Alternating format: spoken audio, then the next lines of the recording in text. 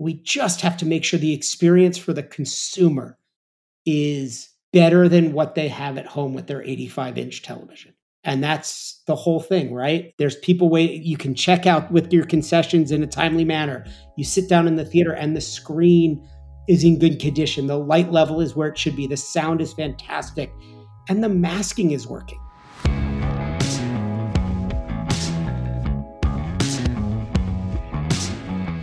This is the Box Office Podcast. I'm Daniel Luria, the editorial director of Box Office Pro, the pulse of theatrical exhibition, here once again with our co-host and colleague Rebecca Pauley, deputy editor of Box Office Pro. And in this week's episode, we're going to be going over the latest news in theatrical exhibition, also talking about the reaction to the Academy Awards that occurred over the weekend. We're going to be looking forward to next weekend's release of Shazam! Fury of the Gods from Warner Brothers, the latest title in the DC Extended Cinematic Universe. And in our feature segment, we have an interview with producers of Scream 6, William Sharrock and Paul Neinstein. They're part of the Project X production team that takes on a lot of horror-themed films in the marketplace. They talk a fantastic opening weekend result for the latest Scream sequel, the highest opening weekend in the franchise. So let's get right into it. Rebecca, welcome once again. I know you watched the Oscars, but before we get into that, you got to tell me about your movie going. We always open with this. Did you go to the movies? Did you watch anything last weekend? No, as this weekend was all about the Oscars for me. And as you know, yesterday, i.e. the Monday after the Oscars, they always go so late. I was just zombified and taking naps and recovering from, it's one of my favorite nights of the year, It was that heavy. The Oscars were that. I mean, there was no viral physical assault to sort of keep us interested. It's more the, excuse to hang out with friends, to talk about movies, to talk crap about people's dresses and all that. It's a nice kind of social thing. But yeah, it didn't end up getting home until like 3:30. So it's part of movie-going culture, and it's an important part of movie-going culture. I haven't seen the ratings here, but I think, unfortunately, we're not going to see that big ratings bump that everybody was hoping for. They are up from last year, which isn't saying much, but I don't understand that. I mean, that's one of the things my friends and I were talking about, this concern or hand-wringing about Oscar ratings.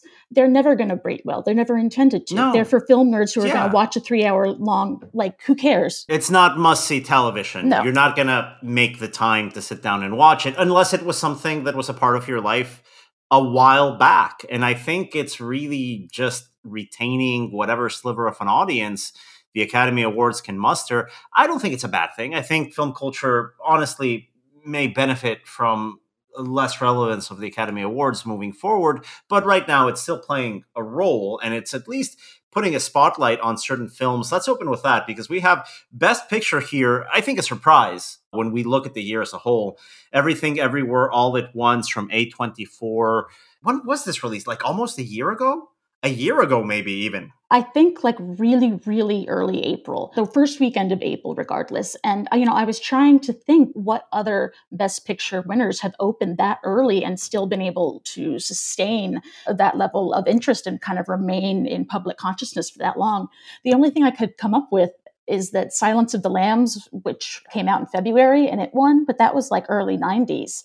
So, I think that was one of my main takeaways here from the Oscars. A24 was by far the studio that walked away with the most awards, most of them for Everything Everywhere, 2 of them for The Whale. People were thanking A24 in their speeches, so there was definitely kind of a spotlight on them. And, I don't think that Everything Everywhere All at Once would have won nearly what it did, if anything, if it hadn't been for A24's theatrical strategy, their kind of slow rollout. I mean, if this film gets released on streaming a year ago today, I don't think it's getting Oscars. And then the second highest studio that won is Netflix, which took home mostly stuff for the Best Foreign Film nominee, Quiet on the Western Front, which won some tech awards as well. And it won Best Animated for Guillermo del Toro's Pinocchio. I struggled to think any of this will be relevant in 10 days or anybody will remember any of this. But that's It'll the just Oscars. go back into total obscurity. Yeah, really just a total afterthought in film culture at large. It's really just a ratings grab in a very limited way for whatever television network has the rights to it. Speaking of afterthoughts, I can't remember if it was 1 or 2 Oscars ago where movie theaters obviously were really struggling. They didn't really get mentioned at all in the Oscars. There was no like support of movie theaters. And Yeah, that was the Steven Soderbergh muted Oscars. It was 2021, and it was the year where I think the most we got was the Matthew McConaughey outside of an Alamo Draft House commercial, which was just like a passing mention. But this year, it was a little bit more involved, right, Rebecca? Yeah. There were some theatrical shout-outs in the show. In Jimmy Kimmel's opening monologue, it was specifically mentioned, these films are made for the big screen. This is the big screen experience is the best way to watch a movie. And God bless AMC and Nicole Kidman, the ad that keeps on going, because there was 1 or 2 jokes at Nicole Kidman's expense about how they let her out of that abandoned AMC. She took it well. Like, God bless it. It's a great idea. It's sort of like jumped the shark immediately and has just gone full circle in like post-ironic appreciation. Yeah. I love that AMC's like even selling merchandise on it. Oh yeah, I'm getting you a onesie with the onesie that they make when you have your kid. Yeah. Oh, you just let the cat out of the bag here. Yeah, by the way, I'm having a kid. There we go. And there's like many friends that don't know. It's fine. We'll keep it in the edit. People have to find out somehow. Yeah. So when I'm gone for paternity leave, just know that I'm going to be swimming in Nicole Kidman merchandise for my baby registry for my upcoming child. So Cinemark actually also had like a kind of a cameo during the pre-show. I don't know if you remember, Daniel, a few months back, the quote unquote popcorn guy went viral on TikTok for just having a lot of style and flair for the way he scoops popcorn. He's an employee. Jason Grosboll at the Corpus Christi Century 16 Cinemark. And he was there in the pre-show, doing his thing and like having a good time and really making an art out of popcorn scooping. So I thought that was really cute. I mean, I think probably I and most of the people who watch the Oscars, we also tune into the pre-show because like the dresses are arguably of the same importance as the films when it comes to the Oscars. So good for him. Good for him. And it's a little bit of support that we like to see on the studio side, sort of reflect on the folks that work day to day in movie theaters and help these super wealthy, privileged people get to those positions. That success is based off the hard work of people that work in movie theaters. I would love to see more, but hey, it's a great start that we had this featured in this edition of the Academy Awards. I think the way to increase viewership on this is just put it off of network television, put this show on YouTube, have that man that asks inane questions while celebrities eat chicken wings. Just have that be the format. Just give everyone spicy chicken wings and ask them like questions some research intern found on Wikipedia. That will at least, I think, speak to this generation and might actually get me to watch the show. I think that would make for an interesting awards show. You can contact me, Daniel.Laurie at boxoffice.com, if you want to hire me to produce this. I can't guarantee much, but I think I'll do a better job than Soderbergh did in 2021. I've got a hunch that this chicken wing idea will be better. Yeah. They did have an extended Cocaine Bear cameo. Oh, snap. Wow, the Cocaine Bear showed up. Yeah, for best visual effects, it was Elizabeth Banks and a guy in a giant bear costume. That like, this is what it would look like without visual effects. But yeah, the Cocaine Bear was hanging it up. Best Picture 2024, I'm calling it right now. Yeah, you know what? We talked about this offline. I'm also calling it right now. #1 Halloween costume in Chelsea and the West Village in New York City, Cocaine Bear. And that goes in multiple ways. There are different ways you can interpret what Cocaine Bear will look like in a New York City Halloween. I think it's going to be a great costume. I'm looking forward to seeing the Cocaine Bear in all its iterations this Halloween. Well, speaking of Halloween, I mean, this was not to have an extremely awkward transition, but this was the first Scream movie that to have Halloween as a central part. It had some good Halloween costumes. Well, was it set in Halloween? Because I don't know. The way that Scream 6 is set, it makes you think that since everyone is in costume, it might be Halloween. It might also just be a Tuesday on the L train, to be completely fair. Like you really can't tell the difference depending where you are in the city. An entertaining film. It didn't work for me all the way, Scream 6, but it definitely worked at the box office. A $44.5 million opening weekend for Scream 6, the highest in the franchise, a #1 debut. We've got an interview here with the producers of the film coming up in the feature segment. But Rebecca, what are some mainline talking points from this wonderful debut? I mean, it definitely feeds into the narrative that we've been discussing, that audiences love horror films. Scream 6 did open higher than several recent horror releases like Smile, The Black Phone, Megan, which, as you know, those were successful films. It's not like they didn't make any money. Yeah, opened to 22.6 million overseas for a global debut of 67.1 million, also a high for the Scream franchise.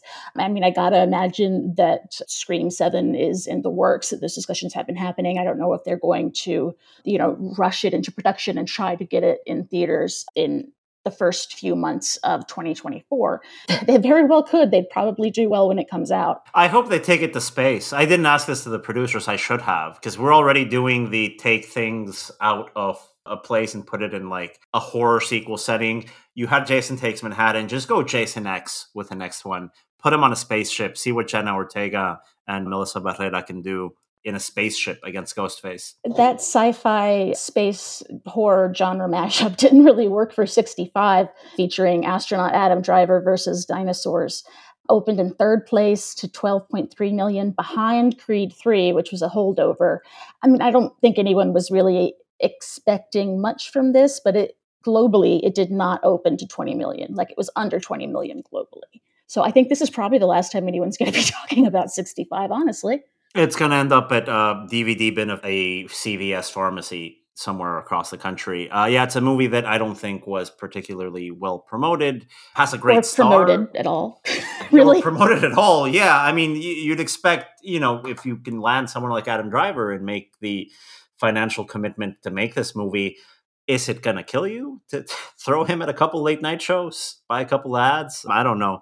But okay, it was treated as an afterthought. It performed as an afterthought. The positive news here, going back on the wins from the weekend, is Creed 3 dropping 53% in its sophomore frame, an equal drop to the sequel. That's a $27.1 million sophomore hold for the latest in the Creed movies. It's a movie that keeps on performing, Rebecca. I'm happy for it. I know it's still retained some of those IMAX screens. It's going to lose them this weekend, however, because we've got the opening of Shazam, Fury of the Gods, the latest in what we have to call it. It's what Russ Fisher said earlier this year, a lame duck DCEU franchise, because there's about to be a massive reboot in the entirety of the DC universe. Some concerns based on that. Right now, the opening weekend forecast that we have on this title is between $35 and $45 million. Not great. We are looking at a scenario where Creed 3 and Scream 6 both easily outgross the opening weekend of the Shazam sequel.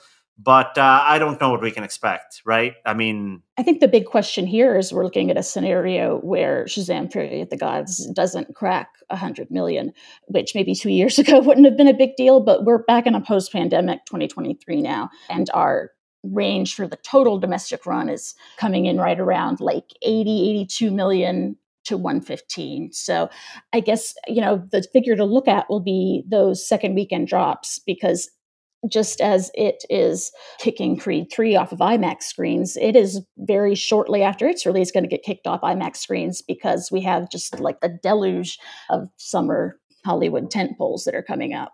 We're also having really steady counter-programming options. And kind of looking from a macro view, Daniel, we do have the NATO Foundation just released their first annual cinema report that kind of gives that overview of where the cinema industry in North America stands now in terms of box office. I know you're very familiar with the report. What were some of the key takeaways there? So, as you mentioned, this is coming from the Cinema Foundation, which is an offshoot of the National Association of Theater Owners that brings together exhibitors, studios, vendors in the space, encompassing the entire theatrical exhibition community.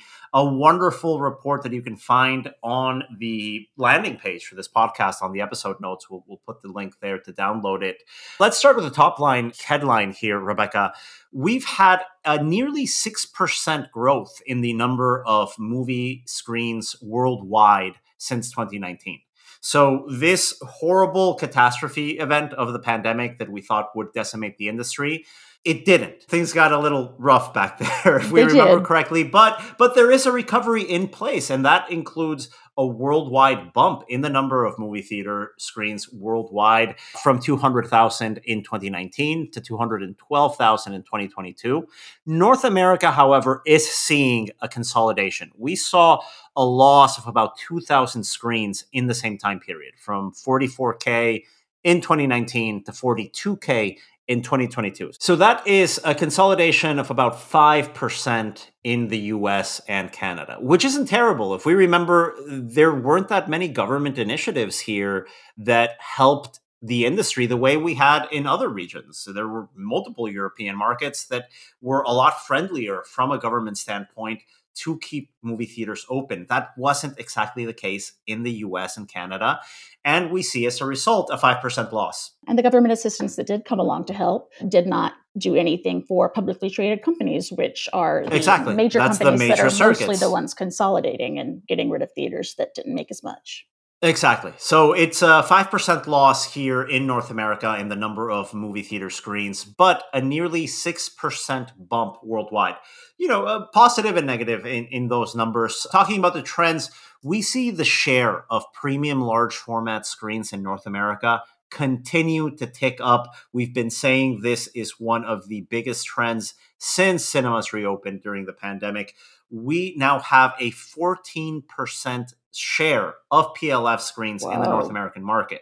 They are responsible for a huge chunk of box office, I think a bigger and bigger percentage as we look at opening weekends. But the fact that 14% of the market is driving such an important part of the business, I think tells you something about the future of this industry. Yeah, I just hope we don't go too far in the other direction where focusing on premium experiences at the expense of making your quote unquote normal screens feel premium, just making them, good, normal, regularly priced screens. I mean, I think maybe we are at a danger of pricing some people out, or at least the perception that we're pricing some people out. I mean, speaking of, our interns, just speaking with them about their movie going habits, and it's just kind of assumed, I think, by people in that sort of Gen Z digital native age range that movie tickets are just going to be way too expensive for it to become a regular habit. Yeah, and I think there's a perception issue with that as well that the Cinema Foundation report tries to address, that there is a big public relations challenge to clearly state that the average ticket price adjusted for inflation is lower today than it was in 1971. In 1971, the average ticket price was $1.65, which translates to $11.92 for inflation today. Whereas today, in 2022, the average ticket price is $10.53. So it has maintained pace with inflation, but that's not what the public is seeing, because I think there's a lot of confusion, as you note, as premium large format drives up that average ticket price and consolidates the attention of moviegoers to one auditorium, to premium priced screenings. I think there's a PR challenge in clearly communicating there are multiple price points to go to the movies today. I think that's one of those issues that the Cinema Foundation's report is trying to address. It makes sense. I mean, if you only go to one or two movies a year, you're probably splashing out. You're probably going to the big tentpole, a Marvel, Avengers, DC type situation. And you may very well think, that's all tickets cost that much. Yeah, and I think it's still going to be a thin line to walk as we move forward. I think one of the great things about this report is that it had such a wide reach with the exhibition community. The Cinema Foundation ran a poll with exhibitors representing around 20,000 screens in North America, which is around half of the screens in the domestic market. In that poll, Rebecca, 39% of exhibitors said they're planning on adding more premium large format screens over the next 3 years.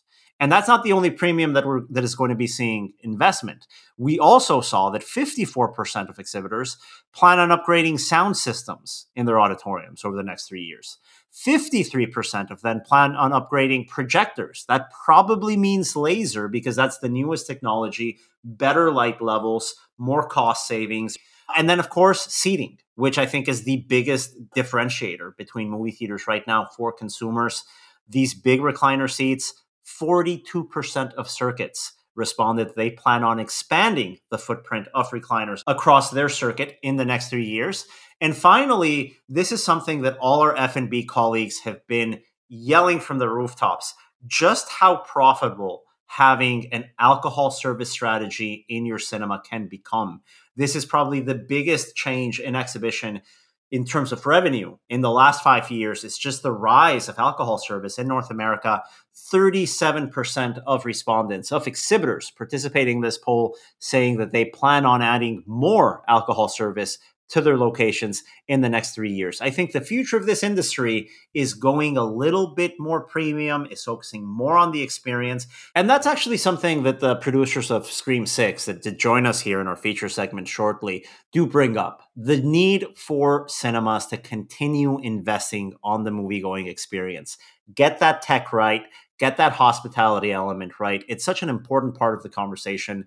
And let's use that as a transition, Rebecca, to bring in William Scharak and Paul Neinstein into the conversation coming up shortly after this break. A wonderful conversation where we cover the impact of that opening weekend of Scream 6 and what they believe the future is going to be for theatrical movie-going from their perspective as producers.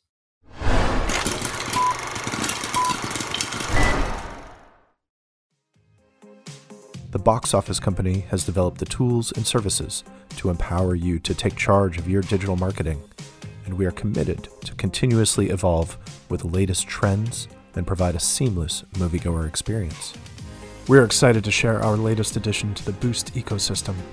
Our food and beverage ordering platform streamlines the purchasing process, so concessions are always one tap away. Whether they'd prefer to pick up concessions at the kiosk or have them delivered directly to their seats, guests can tailor their experience and even leave gratuities for service that keeps them coming back. Contact us to get started at sales@boxoffice.com.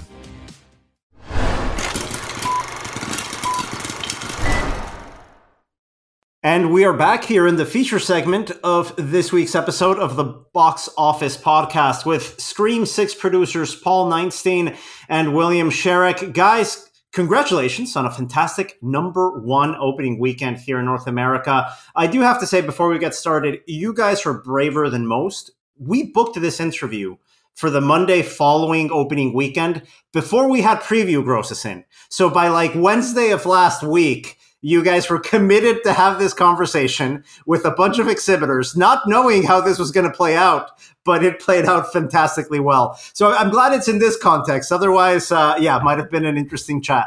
We would have just spent a lot of time blaming them. By the way, 100%. It wasn't our fault. It was the theaters. Couldn't get it out there. Well, guys, thank you again for joining us. Let's start with this. I mean, fantastic numbers here for the franchise. A $44.5 million opening weekend. #1 debut. I believe it's the highest opening weekend for the Scream franchise. A great benchmark. Was this along your expectations? Did you have expectations coming into opening weekend? Because, of course, the last one came out barely even a year ago. It's been a quick turnaround here. It has. And I think that, from an expectation standpoint, I never tempt the movie gods. So I look at it personally just saying, we're really proud of the movie we made. We delivered the movie we went off to go shoot.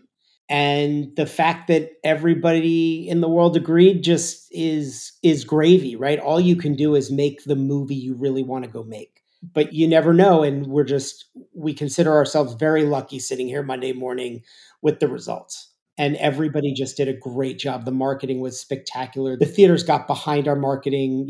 Our standees and our one sheets were everywhere. And audiences just seemed to like it. I think, look, the great news about this one, and I think William's 100% right in everything he just said, is that everybody from production to marketing to distribution to even the theaters, we're firing at 100% or 150%. And, you get a good feeling with that kind of support, but you never know, right? I mean, you could have everything lined up perfectly and then have a release that doesn't meet expectations or exceed, in this case, expectations. But it just had that snowball feeling of everybody believing in what we did, which was nice because you don't always get that.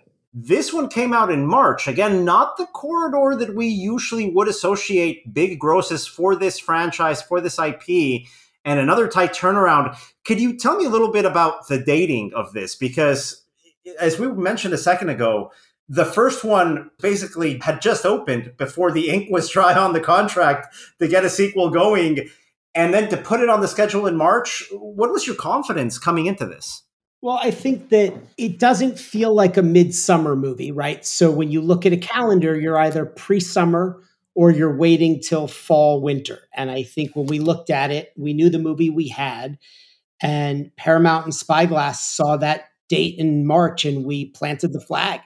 And then a couple months ago, they even moved it up 3 weeks, right? We were initially March 31st, I believe. We moved it up to the 10th, which they saw a clear runway and we grabbed it. And, look, the benefit of seeing the movie got everybody excited to say we can succeed in this window. And hindsight 2020, they were all right. And, we were proud that they were willing to date us here. And as we see the box office over the last couple of years, a clear trend that I think emerges in 2022 that's actually kicked off by Scream 5 in January is just the overwhelming success and reliability of the horror genre at the theatrical box office. It's something we saw time and time again, whether it was a small independent film breaking through or a big franchise IP from Blumhouse just breaking the box office in the marketplace. Horror had a resiliency and consistency for movie theaters that very few genres had. Now, you guys have a lot of experience in this genre, and this genre can succeed in streaming and home video just as well as theatrically. But why do you think horror has connected with movie-going audiences so well in this transition period for movie theaters? You want to be scared with your friends. It's a communal experience, right? I think that's exactly it. I mean, there's certain types of movies, horror genre, which is I think on the top of them, that are more enjoyable when you're with a group of people, right? And yes, you can have a group of people on a streaming platform. It's just different, right? There is something to be said to seeing a movie in an engaged audience with friends that heightens the experience. And this genre has proven that time and time again. We didn't create that. I mean, we're the beneficiary of it, but it's exactly that, I think. William, you were saying that there's something to the communal experience of going to the movies and just being able to be scared next to your friend or next to your date, being able to behave in a way that you kind of are a little embarrassed by, but it feels better in community. Well, it feels better in community. And I think that because genre spans age ranges, especially horror, you end up having a great sort of that, when you look at that under 35, that's a go to the movie group of kids, right? So you end up in a world where you're being driven by a younger audience. They want to be social. They want to be in public. They want to go do this together. And then, to use Paul's term, that snowball effect, it's where everybody's supposed to be. So you then, if you have a good movie with playability, you then start hitting the older crowd as well. And now you're supposed to go see it. You have a built-in fan base too, right? Not every type of movie has a consistent fan base, and horror has, and the Scream franchise in particular, but horror in general, there are just fans that like to see things a certain way. And we're fortunate that for us, that's this group. And it's not only the domestic audiences, it was a great international opening weekend as well. A top 3 finish in every single major market where you guys opened. Numbers that are 60% above the international figures from the prior entry in the franchise. This was a franchise that a lot of people have a lot of fond memories for, but I think there was a pause between the 4th installment and when you guys became associated with the IP in the 5th one. The 5th one was able to revive that energy here domestically and overseas. What is it about horror that you think can also connect at a global level? Because we usually say that comedy has a hard time exporting. Usually it's action movies or superhero movies that we associate. Oh, of course, that sells well internationally. But as we see here, this genre has great, great potential internationally.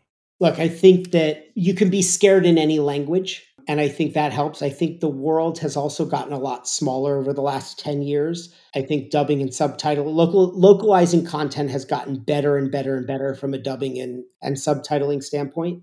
So I think the world's it's so much smaller now, mixed with the fact that you can be scared in any language. And I think that, we're also beneficiaries of that. And I also think when you make a good movie, and we're really proud of this one, Matt and Tyler really directed a great movie.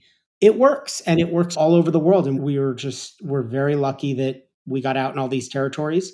The world is also in a good place right now from a health standpoint. and COVID. And I think people are looking to get out and go places, and a movie theater is a great place to go. And that helped us across the board.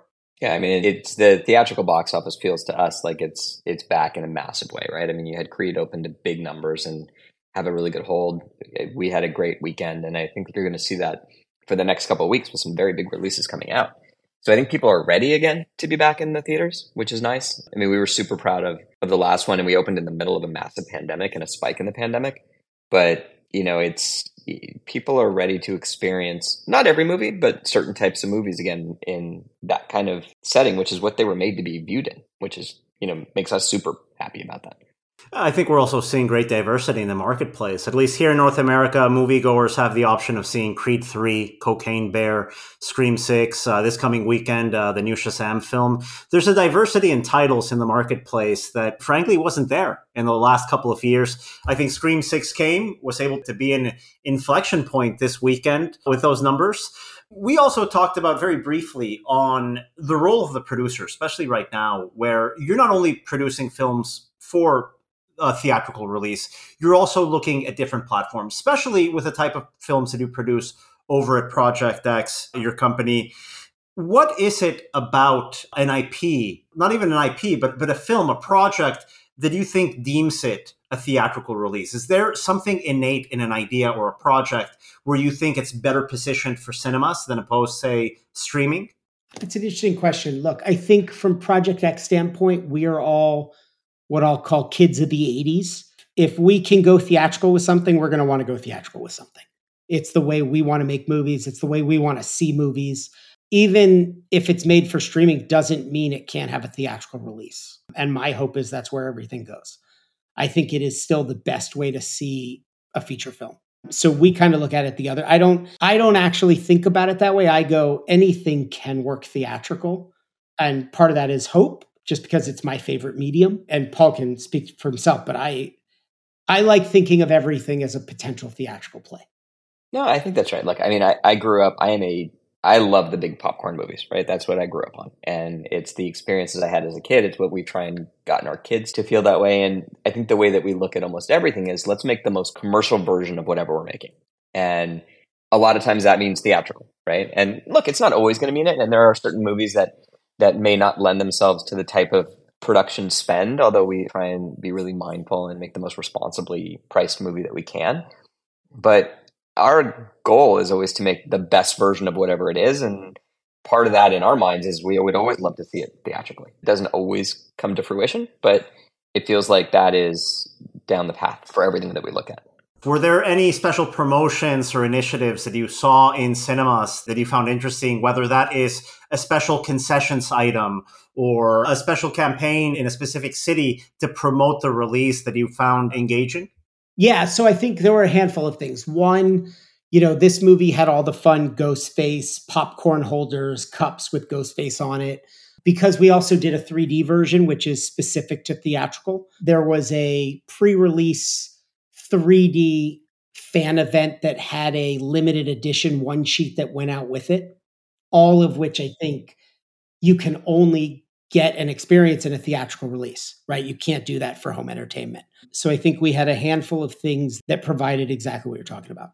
In terms of the 3D release, I find that fascinating. Was there a specific time or a specific moment that you saw 3D grosses as something that pointed towards having a special 3D version of the film? Because it's a format that hasn't really found consistency over the last couple of years. Look, I think that the answer is I'm a big fan, partly because I had started a decade ago what became the largest 3D conversion company in the world. So I have a special love for it. And I think that we made a movie that was perfect for the experience. I think that the reason it hasn't been as consistent is a little bit of everybody's to blame, right? The theaters didn't keep up with the quality of the experience, and the studios didn't put enough marketing over time through in the certain titles that went 3D. I think this time around Paramount supported it. They did it. The release was amazing. They did a great job in the 3D marketing of it, and they had some stuff that was specific to the stereo version of the movie. But over time, I think, that 10 years after Avatar, A lot of stuff came out in 3D. They didn't market all of it, and the experience wasn't up to par in all the theater chains. And I think that if you're going to pay more for an experience, it needs to be a better experience, and the quality needs to be perfect. So everybody has to be on board with that. Yeah, and I think, look, it has to be not a gimmick, right? It has to be that the movie can support that type of release. And fortunately, we believed that we made that kind of movie. And it wasn't an add-on just to try and, differentiate in the marketplace. And, I think there was a period of time, and William knows way better than I do, just because the business he started and ran, not everything needs to be in 3D. A lot deserving of it, but not everything. And we felt that was additive to this film. Wonderful. Any other messages you'd like to send to our listeners in the world of theatrical exhibition while we still have you here? Look, I think that as the one thing I would say as a producer and somebody who truly believes in the theatrical experience, I think that as things come back out of the pandemic and you're seeing a slate of theatrical films in 23 that really has the potential to go back to a steady state of the theatrical experience. It's time to invest. It's time to make sure that the theaters, people don't leave going, I have a better experience at home. I think that's the best thing we can ask for as producers. We went around Friday night, and one thing we should talk about, like a couple of the theaters we went to, the masking wasn't working in the theaters. And these are big LA theaters. And I think that's a lack of investment inside the theaters. I think that we got to make sure that the brightness is there. We got to make sure that all the speakers are working. We have to make sure the screens are in good condition. As it comes back and people get back to the theater, we have to remind them that it is a better experience than watching at home. We will do our part to get these movies into theaters. We will make sure we scream from the rooftops, this movie should be theatrical. But we have to make sure that when the audience shows up, that they're getting the experience that they deserve. I went to a theater, there was one person in concessions and the line was around the corner, right? You got to make sure you're staffed properly. All of those things as it comes back, got to make sure the customer experience delivers because they left their homes and they got there and we're all in it together, right? So that to me is without question the biggest X factor in this, what I hope is a rebirth of everybody getting excited about the theatrical experience right now. And especially when you look at, Creed, then Us, now Shazam, then John Wick.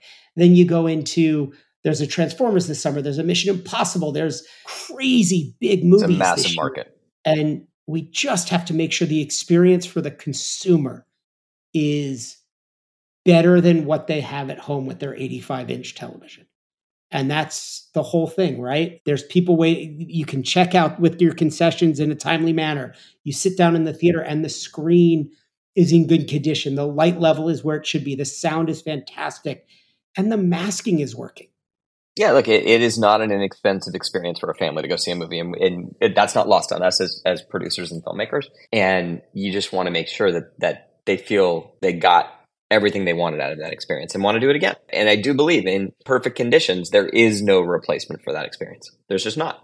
And so it's just making sure that experience for them, we're here to make movies for them. I mean, that's what, ultimately we want as many eyeballs to see it as possible, but we want them to enjoy it. We want them to recommend it to their friends to go out and do it and not wait and say, oh, this is something I can wait a couple more weeks for and watch. So it's really about that. William, Paul, thank you so much for joining us and congratulations once again. I'm hoping to see you guys back here for Scream 7. We're going to keep on booking this on the Monday after opening weekend. Let's see how much we can run this. That would be a nice thing. We're in. Count us in. Thank you so much. And thanks again to our guests, William Schrack and Paul Neinstein, the producers of Scream 6, now in theaters. Rebecca, Polly, thank you very much also for joining us at the beginning of this episode. And thank you once again to you, our listeners. The Box Office Podcast is produced in collaboration by the Box Office Company, Box Office Pro, and Record Edit Podcast. Don't forget to subscribe. Next week's episode, we're going to be going into a lot more detail on that Cinema Foundation report, featuring an exclusive interview with the Cinema Foundation's president, Jackie Brenneman. That's coming up in next Thursday's episode. Don't forget to like, rate, subscribe, share. Tell everybody you know to listen to us. It helps us continue doing this every week. Thanks again for joining us, and we'll see you soon here on the Box Office Podcast.